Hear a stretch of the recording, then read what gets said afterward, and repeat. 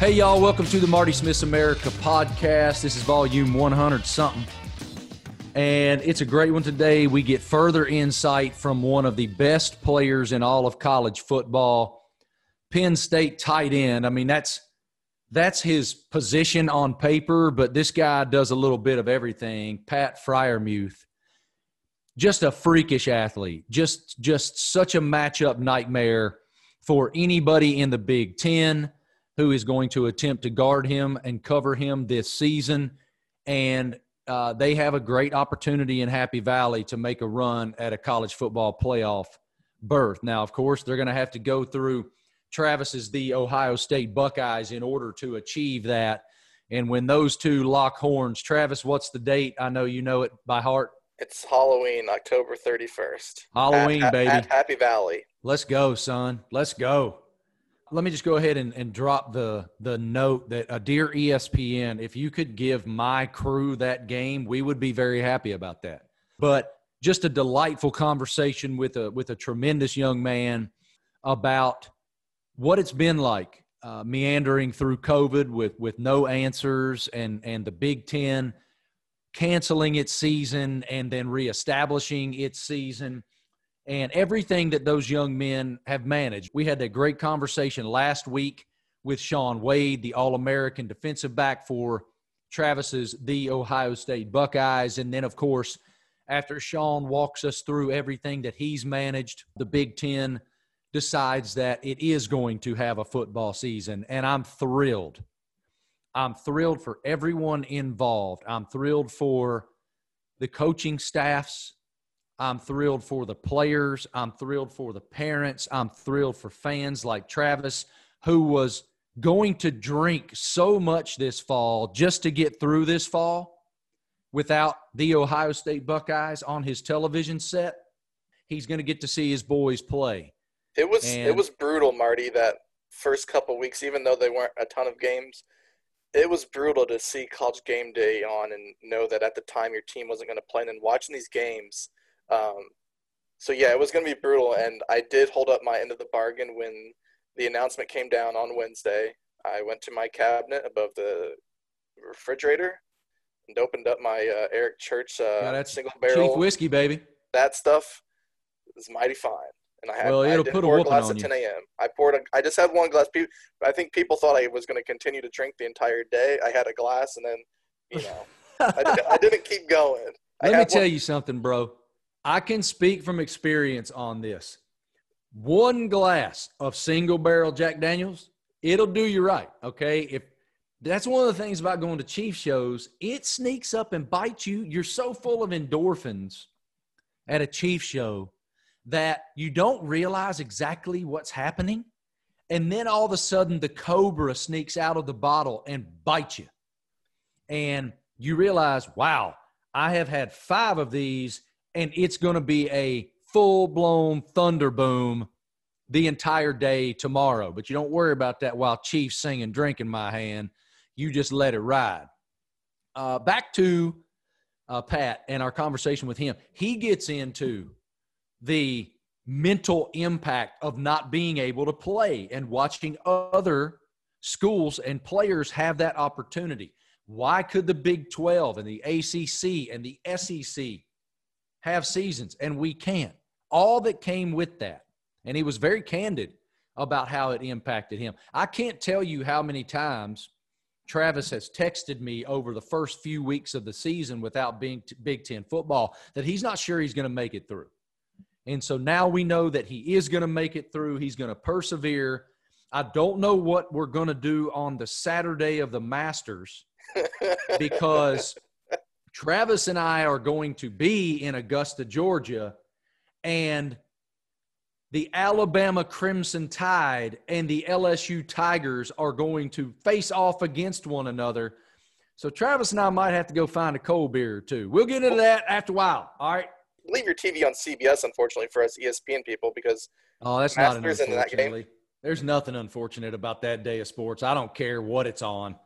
I'm all good with it. And you and I are going to have a lot of fun. But so speaking of Crimson, I had a unique experience this weekend. Got to do my first game, guys. I got to head to Atlanta, Georgia, and I got to be part of the broadcast team with my brothers, Joe Tessitore and Greg McElroy, and our production staff led by Kim Belton, of broadcasting on ABC the Central Florida at Georgia Tech football game.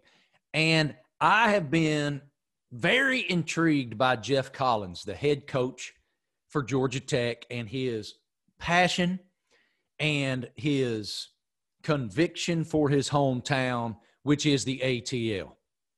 And that man wears it on his sleeve, on his chest, for the whole world to see. I mean, and they put it on the field. Yeah, man. It's his mission to establish the ATL as the epicenter of college football. And I asked him, and I look, if I'm sure none of them listen, but the beat writers for Georgia Tech, they knew the story. They probably rolled their eyes when I asked it. But last Monday, as I was preparing for the game, I went on Coach Collins' Zoom call with the media. And I had the opportunity to ask the final question of the press conference. And I asked him, forgive me, Coach, I know all you guys who are beat writers are going to – I know this is a tired question for you guys, so y'all forgive me. But what is it about the 404 brand that you care so much about, that you have that level of conviction about? And I could see him kind of smile in the corner of his mouth. And he said, Marty, I'm going to call you later because I got an hour I could spend on this, but I will just say this. He said, I was born 8 miles from where I'm standing. I was raised in the ATL. I'm a product of Georgia high school football. I was a GA for George O'Leary here at Georgia Tech when I was 26 years old. And when I was that 26-year-old graduate assistant for George O'Leary, I had a vision for this place. And he went on from that point. Well, when we had our coaches meetings on Friday with the Georgia Tech and UCF coaching staffs and players, I followed up on that. I said, Coach, you said you had a vision for Georgia Tech football. What is that vision? And he said, Marty, as I sit here talking to you, I'm 0.7 miles from the College Football Hall of Fame. I am 5 hours from, I think he said 12 of the last 15 national championships had been won within 5 hours of where he was sitting in downtown Atlanta. He said, this needs to be, my vision for the 404 is the epicenter of college football. And Travis, I'm going to say this. I said it on Marty and McGee the other day, but I mean this, man. He ain't there yet. He's got a couple really special players who are 18 years old, in quarterback Jeff Sims, who's going to be a total star, and his running back Jahmyr Gibbs that everybody in the country wanted. That boy can run. That dude can go. I mean, he can really go. And when he got the start, because their starting running back was out, but he was out, so Jahmyr Gibbs got the start, and he takes the opening kickoff back 73 yards. I started to get, like, I don't check my phone during games unless I'm texting an SID or maybe my producer or someone that I need to get information from. I try to leave my phone alone. I don't want to get distracted. And the best of the best of the best sideline reporters, they are always looking. They're looking at the benches. They're looking at how the coaches are interacting with the players. You're all constantly moving too. Always yes, looking I for walked around that things. stadium, so many times. And the best of them are always perceiving so they can relay information to the booth. Hey, Brent Key, the offensive line coach for Georgia Tech, after another failed kicking attempt, is in those linemen's ass right now. You just relay those things up to the booth. You don't have to do that report. You give that report to the booth. Hey, we're seeing this. So anyway, I try to keep my phone in my pocket. But after Gibbs brought that opening kickoff back 73 yards to whatever yard line he made it to, my phone started blowing up in my pocket, and it was all my boys that know the recruiting much better than I do. Gibbs could have gone anywhere, played for anybody, and started as a freshman for anybody, and he chose Jeff Collins. Ohio State was going after him. I mean, you named the school, he had an offer. That's right. And so anyway, Coach Collins has a couple studs in Jeff Sims and Jahmyr Gibbs in his offensive backfield. So he ain't there yet. But I sense in Georgia Tech this groundswell of passion that reminds me so much of the early Dabo Swinney era in Clemson, South Carolina. Now, I know that a lot of y'all might be like, what the hell are you talking about?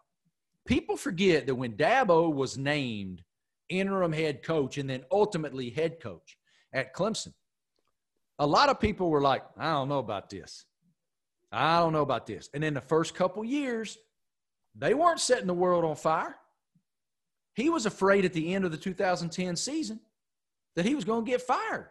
He walked into his office in Death Valley and walked to his office off the field. They just lost to South Carolina. His wife is standing at the doorway of his office in tears. Terry Don is in the office, that being Terry Don Phillips, the former athletics director at Clemson University. Dabo walks in the office prepared to hear those words, hey, man, we love you. Thanks for trying. It ain't right. But Terry Don Phillips said, I have never been more sure that you're the guy to lead this program to unparalleled heights. And that empowered Dabo so much. Then he started to get recruits. This guy showed up by the name of Deshaun Watson. And when Deshaun Watson chose Dabo Swinney from Gainesville, Georgia, Deshaun Watson from Gainesville, Georgia chose Dabo Swinney. Well, I'll actually go back one more, Marty. Taj Boyd was that one that really kind of stabilized that program, and it takes one player, but then Deshaun was the one that took it over. Actually, look, Taj is my boy, and Taj was the ACC Player of the Year, okay? So we know that he had some dudes. He had Nuke Hopkins on one side, he had Sammy Watkins on the other side, and he had Martavis Bryant too. Their wide receiving core when Taj was there was just stupidity. But you know who the first real Uber could go anywhere and play for anybody recruit that Dabo got was C.J. Spiller. When C.J. chose Clemson, everything changed. All right? But it was when Sean showed up that it was on like Donkey Kong, because he had this dude. Like, I've never been around anybody like Deshaun Watson. Y'all know, anybody listens to this podcast knows I love that guy. I don't like him. He ain't my, I love that kid. And I'm so proud of him. Anyway, so back to Jeff Collins and Georgia Tech. I feel that same kind of energy is the word around the Georgia Tech program that you feel around Dabo Swinney's Clemson Tigers. It's fun. It's fun to see that. And, will Coach Collins be able to lift Georgia Tech to that level where they're even competing for ACC championships? They got a ways to go. But they are so much better right now than they were a year ago when he started. So I really enjoyed my time with him last week. I thoroughly enjoyed my time with Coach Heupel and what they're doing at UCF. Hey, man, that's a good football team. Speaking of horses, they got some dudes too. That Dylan Gabriel, their quarterback from Hawaii, that dude can spin it, man. They're going to be a fun team to watch, man. They move so fast. So I had a blast covering that game with Greg and Joe. Now, 20 minutes ago, I started talking about the interesting experience I had.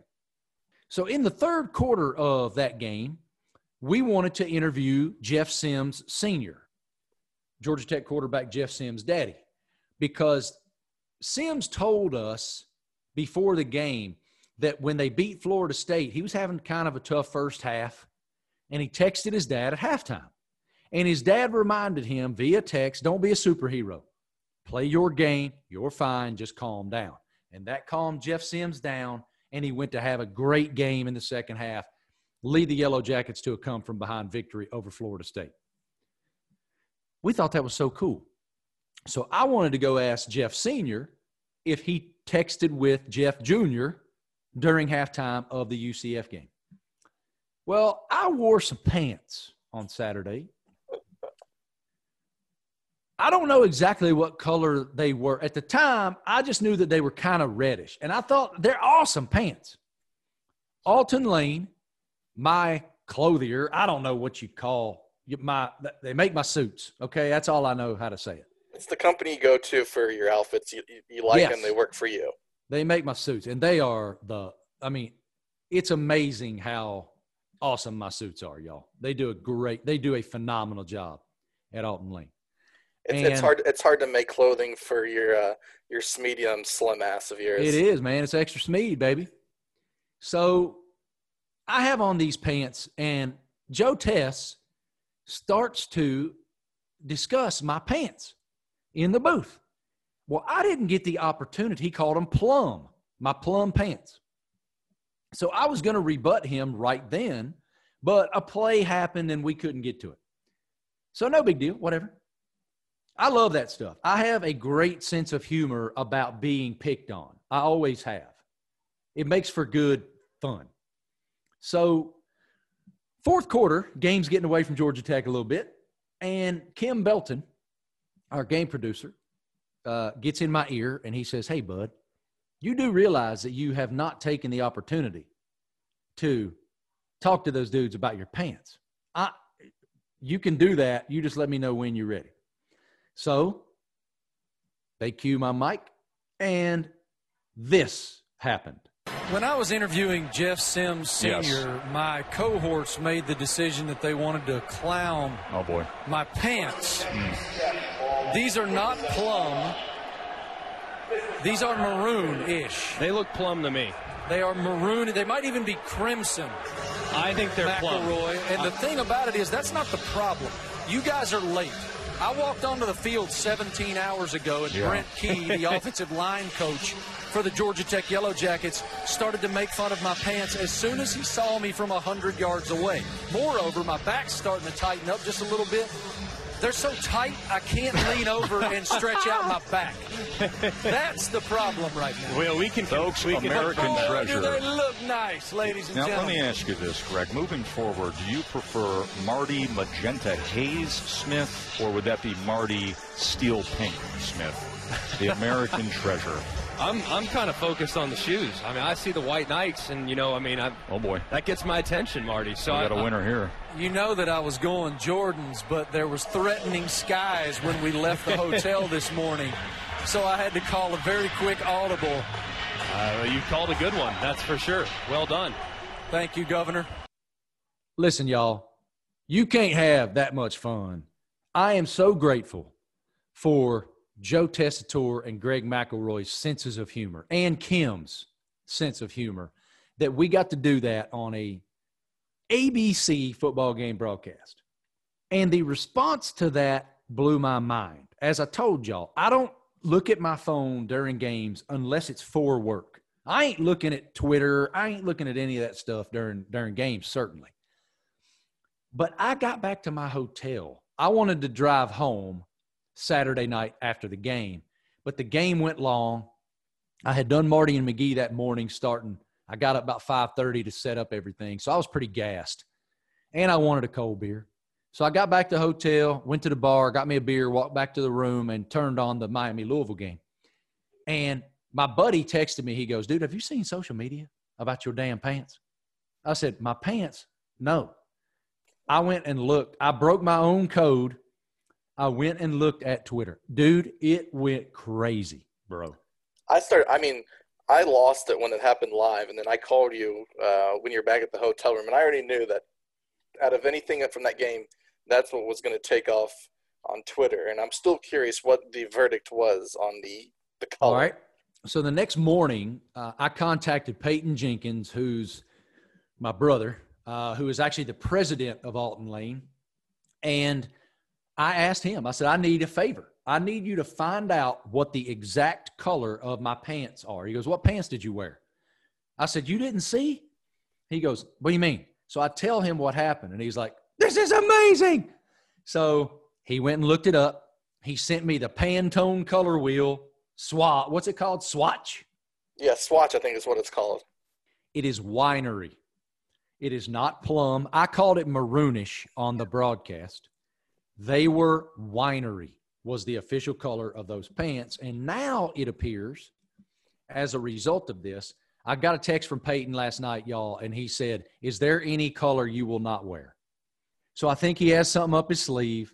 I said, yes, there's colors I won't wear. I'm not going to wear like lime green or fuchsia or, lilac. I'm not going to wear any of that stuff. Like, no way, man. I'm not doing that. And plus, whatever he sends me, I got to have shirts and jackets that match.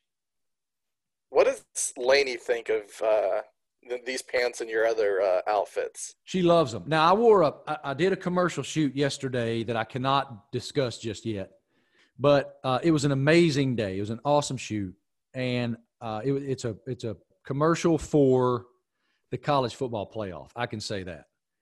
I wore a suit that I love. I knew the stylist at the commercial was going to pick this suit. I probably brought 10 outfits, and I could have brought one because I knew it was the one that she was going to choose out of my allotment. The pants are so tight. I felt like John Travolta in Saturday Night Fever, dude. These things were like spandex, man. And I could tell the crew. I could tell everybody I just love picking on myself. I was like, I know all y'all looking at my pants. I know y'all love how tight these pants are. And it just, busts up and it becomes a fun joke the whole day. But the suit is amazing. Just amazing. That's the only pair of pants I think. Lane, is the blue uber tight John Travolta pair of pants that I wore yesterday like the only pair of pants that you kind of go, She's laughing at me. The ones I wore yesterday. Yes, the ones I wore yesterday, she says, Martin, they might be just a little too tight for you. So, yeah, they might be a little too tight, but I love them. So I sent Spears. I wore those same pants to Knoxville, Tennessee last year for SEC Nation. And we had to do this thing on the demo field, the demonstration field. And I couldn't bend down and pick the football up because my pants were too tight. Quickly, though, what was it like you've done some NASCAR hits outside the tracks, but what was it like to be in there and covering something live for the first time since what? March 12th. 12th? What was that like? It was weird, man. There were 11,000 fans in Bobby Dodd Stadium, so there was that live vibe. But, even when huge plays happened, when you're expecting, it didn't feel that way. And this weekend, I might get a little better vibe on what that's really like because Ole Miss has the opportunity to allow 25% capacity. And, it being the SEC opener, they're welcoming Florida in. Florida's a national championship contender. They are going to be really good. And so I expect a great atmosphere. I'll have a little better understanding this time around. Georgia Tech fans were great, but it was a very different experience. It was amazing to be there. I loved it, and I can't wait to do it again this Saturday. We're the noon kickoff on ESPN. Florida at Ole Miss. It should be a good one. Lane Train's debut for the Rebels. It's going to be fun, man. I'm really looking forward to it. So before we get to our interview with Penn State tight end Pat Freiermuth and Ask Marty, I also want to remind y'all to check out my boys, Dan Lebitard and Stu Gotts and Mike Ryan and everybody in the shipping container. Not only are they on ESPN Radio and ESPN News 10 to 12 Eastern Time every weekday, but they also put out great, funny, hilarious, insightful, original content before and after the show that you can get when you download and subscribe to the Dan Lebitard Show with Stu Gotts and Marty Smith's America. You can do that wherever you get your podcasts. And now it's time for our awesome interview with Penn State tight end Pat Freiermuth. I was watching some game tape on you this morning, and son, you're a matchup nightmare. So let's start, man, with a self-scout. Kind of give me a self-scout on what you believe you do really well and where you're looking to improve this year. I think I do a really good job, finding those holes in zone defense, exploiting the defense, and getting open. I think I bring a physicality to the offense, kind of with my mindset as to I'm not going to let the guy across from me beat me in anything, and that's blocking, pass pro, and, running routes. I think this year I need to take a next step at, being better at that point of attack, creating movement on the line of scrimmage, and then obviously just winning versus man coverage, continue to be a security blanket for Cliff, and just continue to get open. You noted that physicality, man. I was watching that Cotton Bowl, and you busted out the truck stick on some poor guy. Walk me through that play, man. I love the smile on your face. Take me through that play. Yeah, so, I ran a nice little fly route, and Cliff gave me the ball, and I was surprised because usually DBs go low on me. So I was kind of shocked that I was going to try and cut it back, and I was kind of shocked that he wasn't going low. So I just lowered my shoulder and let him know what's up. Is that just – I mean, a guy with your size, I imagine that's the dream.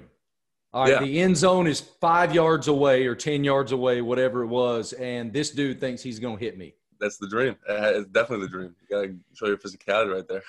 Let's discuss you walking into Coach Franklin's BTN interview and the messaging that you wanted to convey.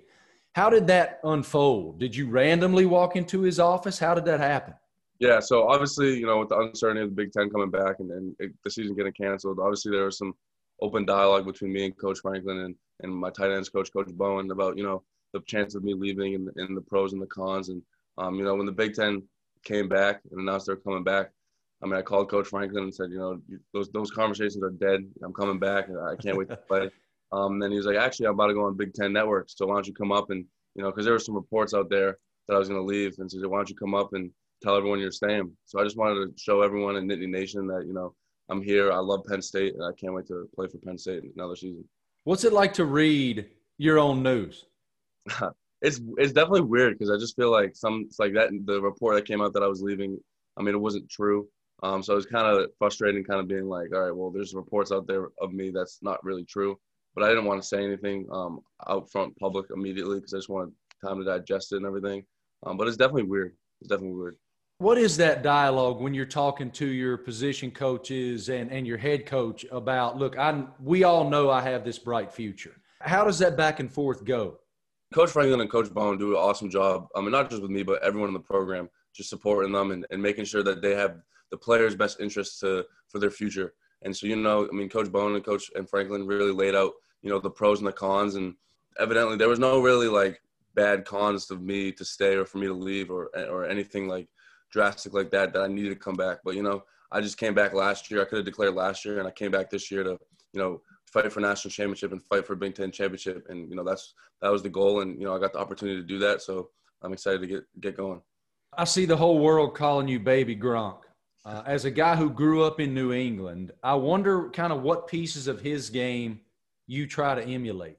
Yeah, everything really. Gronk, in my opinion, is the best tight end in forever, to be honest. I think that, he brings a kind of mentality where he's not going to get stopped. And, that's what I like to bring into my game. I think he's really good at all three phases. But, I just try to emulate his game into my game and watch film on him and just kind of continue to be great. You had a message on Twitter before the Big Ten announcement that they were going to reverse the season and actually play. How come everybody can play but us?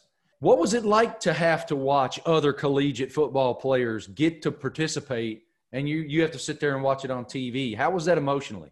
Yeah, it was very tough. I was watching with my roommates and it was just very tough watching, these other kids and these other programs go and compete for, a championship or a W in the win column. It was just very hard, especially with the Big Ten being one of the top, if not the best conferences in the country. I just felt like, if the SEC, the ACC, and these other kind of small conferences are playing, why can't we get the opportunity to play? And I'm very thankful for, the players and the parents, especially my mom, who really helped, who's the leader of the Player Association here, who really helped and put out a message that, we feel comfortable playing and all that. So I'm very thankful for everyone that was involved in that. And, I'm very happy to play right now. You note that your mom was really active in that parental movement. What did you learn about her, seeing her battle for you that way? I know my mom was always going to fight for my siblings and I. But, this kind of just proved to me that, she's my rock. She'll fight for me. She'll fight for my siblings, whatever that takes. And, you know, if this was her being vocal or if this was her standing on the sideline in this instance, then, you know, she's going to do that. But she decided to, you know, she's a leader in her own way. She's going to continue to fight for her son to continue to play the sport that he loves. I interviewed Shaun Wade, somebody you're going to get to see later this fall. And he kept going back to the fact that you guys just had no clarity throughout all of this. There was no messaging from the league down to the coaching level so that it could get to you guys and your parents. What was that like emotionally when there's just no answers? It was so hard. I mean, this has been the hardest time mentally for me that I've ever been a part of a situation or, you know, a movement or whatever. But, you know, I was struggling pretty hard mentally, and, you know, I leaned on my support system, and I mean, they were there for me, but it's just hard because no one knows what to say. I mean, Coach Franklin's such a good leader, and as a leader, in my opinion, you have to have the open communication and open dialogue, and there was just none of that. So it was very frustrating because, you know, you'd see these reports on Twitter and any kind of social media, and it was just saying all of these random different things, and you didn't know what was true or what to believe. And so, you know, it was hard for me and especially my teammates. But, you know, we're happy that it got done, that we were allowed to play again, and we're just looking forward to a great season.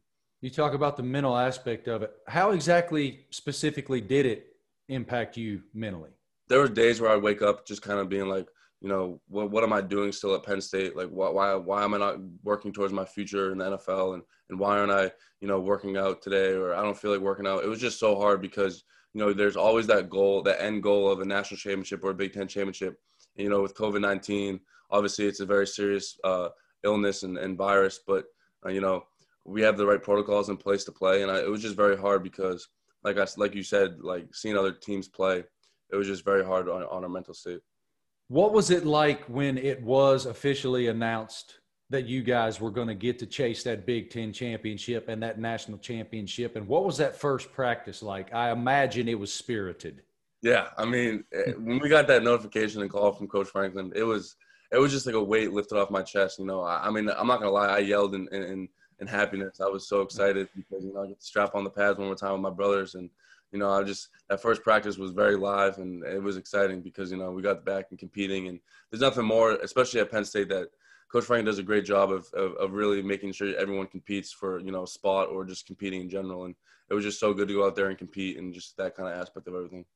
I have had the amazing blessing to attend multiple whiteouts at Penn State in Happy Valley. For those listening who have never experienced that amazing tradition, put us there as someone who's immersed within it on the field and making that 110-ish thousand people lose their ever-loving minds. What is that atmosphere, Pat? Really hard to explain. It's electric. It's all those words that, you know, just describe how amazing it really is. I mean, I got a good advice my freshman year because that was my first start, and I got good advice from one of the seniors, tight ends. He was like, take 6 seconds before when you run out of the tunnel and just soak it all in. You know, this is too of an amazing experience to just go in and just focus on that game every single second when you're out there. You need to look out to the crowd and see, you know, experience it and just take it all in. And I did that, and it was just I still get chills thinking about it. And it's honestly the most surreal thing I've ever been a part of. I've not heard, and I don't know if it's been announced kind of what you guys are doing fan-wise, but I don't think you're going to have any? No, I don't think we're okay, going to. So there will be no whiteout Nope. this year, which might be your last year at Penn State. You would expect that, right? So what do you think that's going to be like going into that massive stadium with nobody there?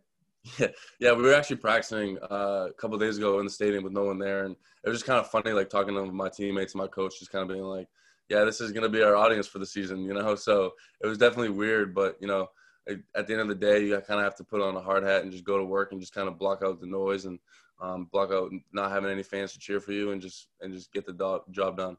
We'll get back to Pat in just a minute, but first, now let's get back to our interview with Penn State tight end Pat Freiermuth. As a New England boy, what is it like seeing every New England boy your age's childhood hero in a Tampa Bay Buccaneers uniform? It's definitely weird. I mean, Tom Brady, obviously everyone grows up idolizing him and wanting to be him.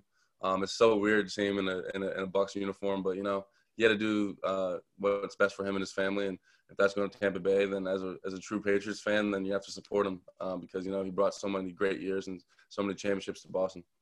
I'm actually cheering for you guys this year too, man, because I live in Charlotte. I'm a Cam guy, and he is balling, dude. He's balling right now. He's balling. It makes me happy for him. I got a couple more, and I'll get you out of here. Let's talk projection and expectation with everything you guys have coming back. What is your potential to win the Big Ten and maybe have an opportunity at a playoff berth?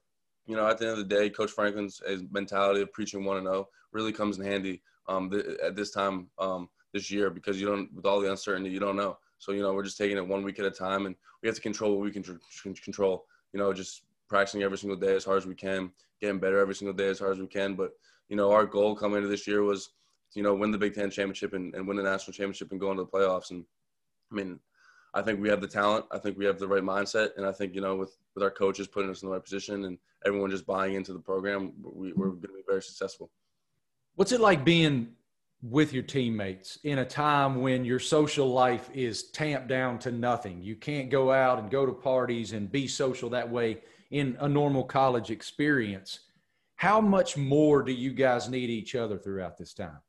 Yeah, I mean, we need each other a lot, you know, just making sure everyone is staying positive and has the right mindset of, you know, making sure that our mental's in the right place. And, I mean, I think it's actually kind of good that, you know, the team's not really going out and all hanging out with each other just because, you know, we're building relationships and building bonds. I mean, the freshmen wasn't able to come in or as early as they wanted to come get and bond with us and feel a part of the team. So, you know, grabbing the freshmen under our wings and inviting them over and watching games and just hanging out as a team, making sure they feel part of the team. And that's one of the biggest things that I think is important now is making sure the younger classmen feel part of the team, because they never got that experience of, you know, going out to parties with us or, you know, going out to hang out by the pool with us at our off-campus housing. And they never got that experience. So just making sure they feel part of the team.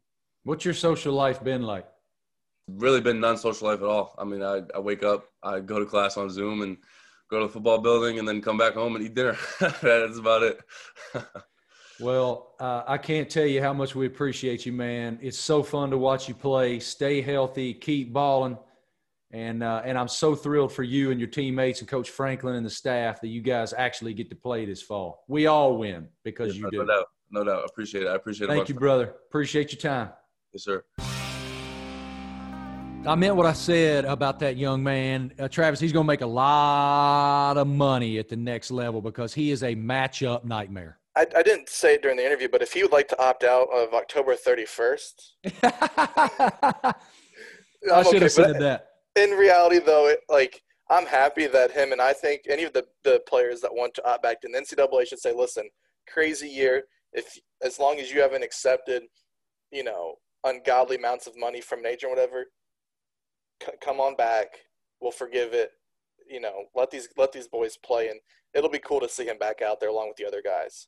It'll be great to see him back out there, and I've made the decision. I'm not going to consult McGee on this. I'm going to make a unilateral executive decision that Pat Freiermuth is the first team tight end on the Marty and McGee All-America offense. Well, and we talked about this a couple weeks ago. I'm going to go ahead and make the first announcement for the captain on the defensive side, a name that you love and wish you had. Now that they're playing, Tough Borland, welcome to the team. First 3-year – is he the first 3-year captain in Ohio State history? I think JT.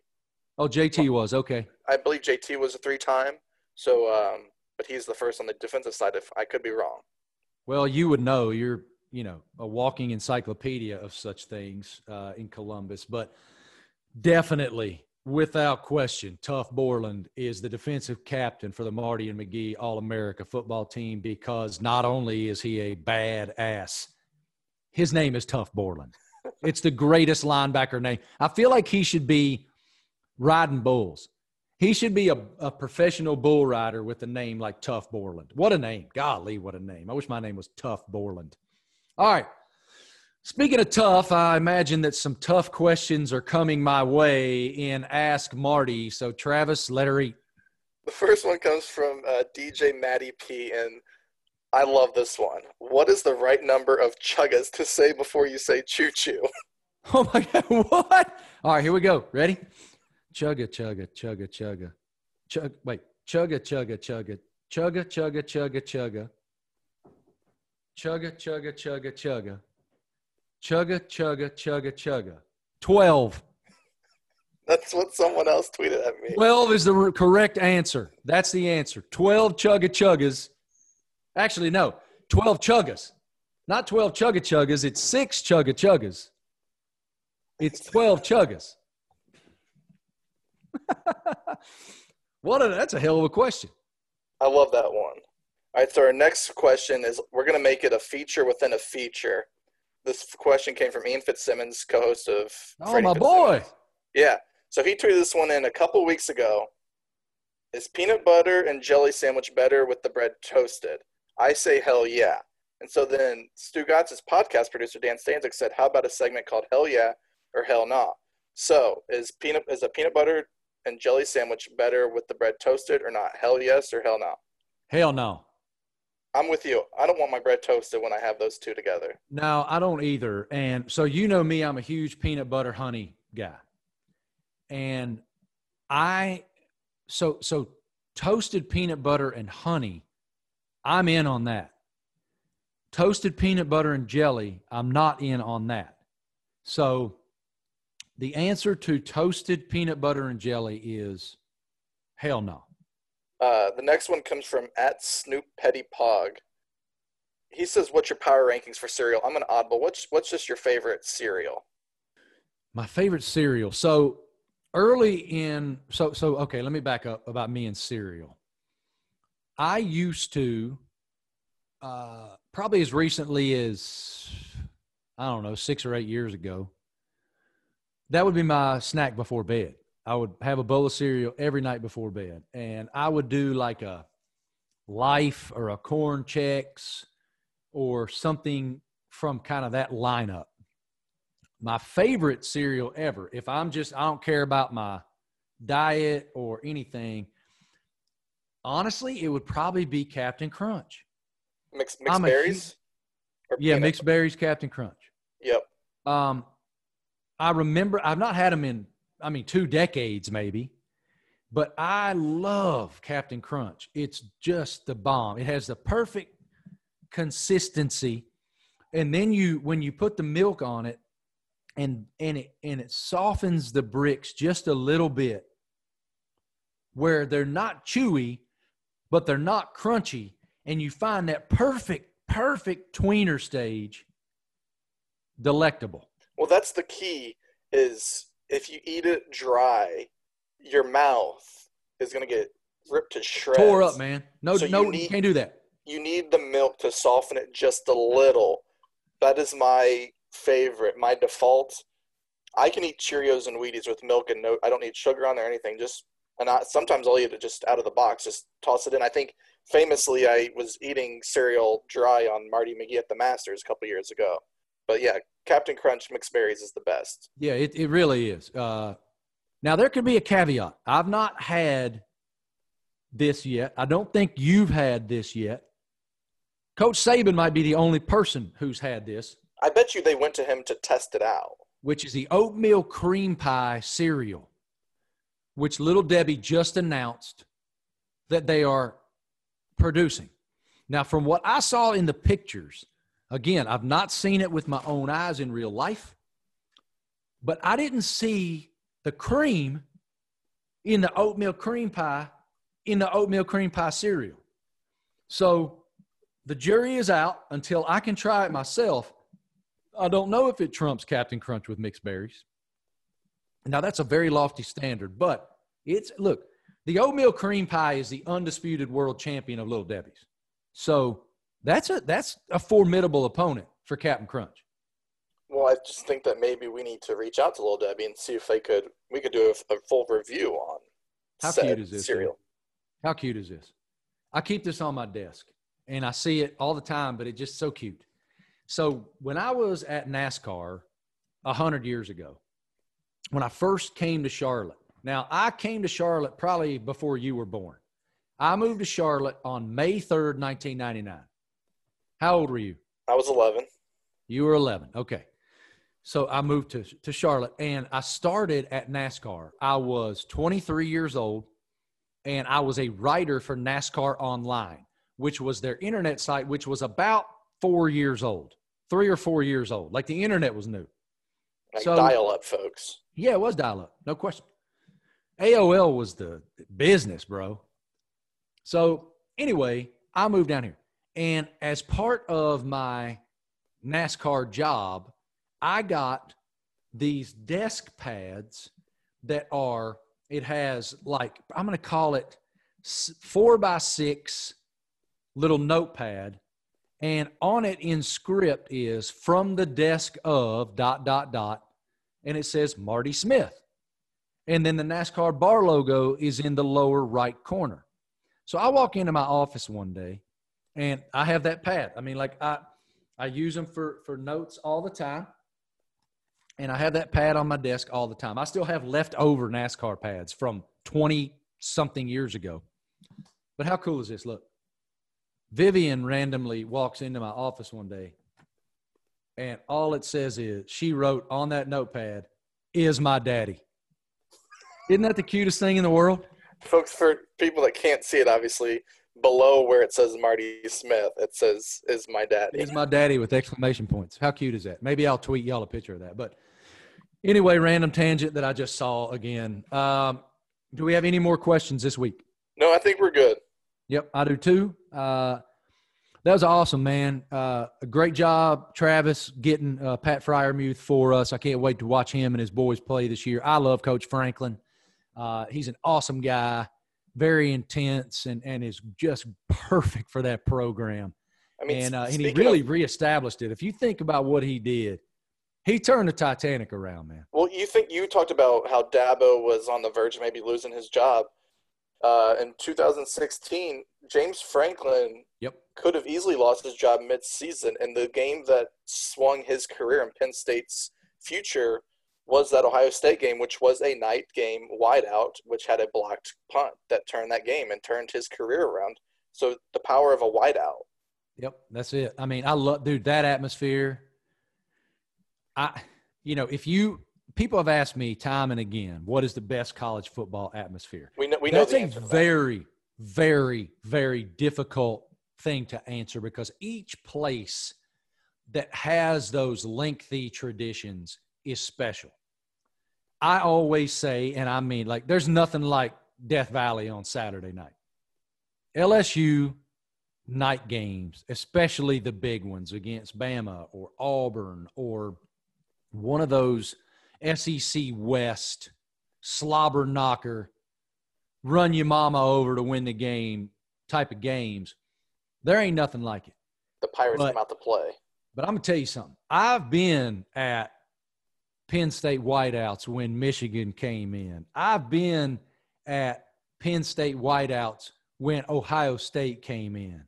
And it's special, man. It's so damn loud in that place. You can't hear yourself think.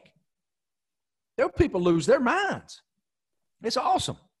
It is, like, as much as it'll help Ohio State this year, there is part of me that, because I'm such a fan of the traditions of college football, that not seeing that wide out and those fans go crazy, that it's going to take a little bit away from it. You're already seeing it, like College Game Day, kudos to what they've been able to do so far, but not having those fans there, right, it does take a little out of you, but at least we have the games on the field. Yeah, man. We're getting to play ball, and that's amazing. So anyway, Travis, awesome job getting Pat. Thanks so much to Pat for his time and the entire Penn State Sports Information staff for helping us out there. Thanks so much to our law enforcement officials in these small communities, big cities all over the country, working so hard to keep us safe. Thanks so much to our fire and rescue teams all over the country running into the fire and risking their lives to save others. And we're so grateful for the military. Thank you guys so much for sacrificing so that we can live in a free land. And before we get out of here, I want to remind you guys, Marty and McGee at Night is back. As Travis and I tape this, it is Tuesday morning, the 22nd. We are back tomorrow, September 23rd on SEC Network at 7 p.m. Eastern Time. And we'll be previewing the SEC season coming up, talking ball, talking life, being country boys, everything that you guys who support us so passionately love, and we are so grateful. I am so grateful for you guys who have invested in what Travis and I are doing with Marty Smith's America. I just want y'all to know we're not numbers guys. We're passion guys. But it's come to our attention that our numbers are way up. You're investing in the sponsors who financially assist this podcast so that we can keep it free for your consumption. And we're so grateful for that. Keep it up, man. Tell your buddies about us if you think they'll enjoy it. We appreciate that so much. And y'all have an amazing week. We appreciate you so much. We'll try to do better next time around. Be good. This is Marty Smith's America.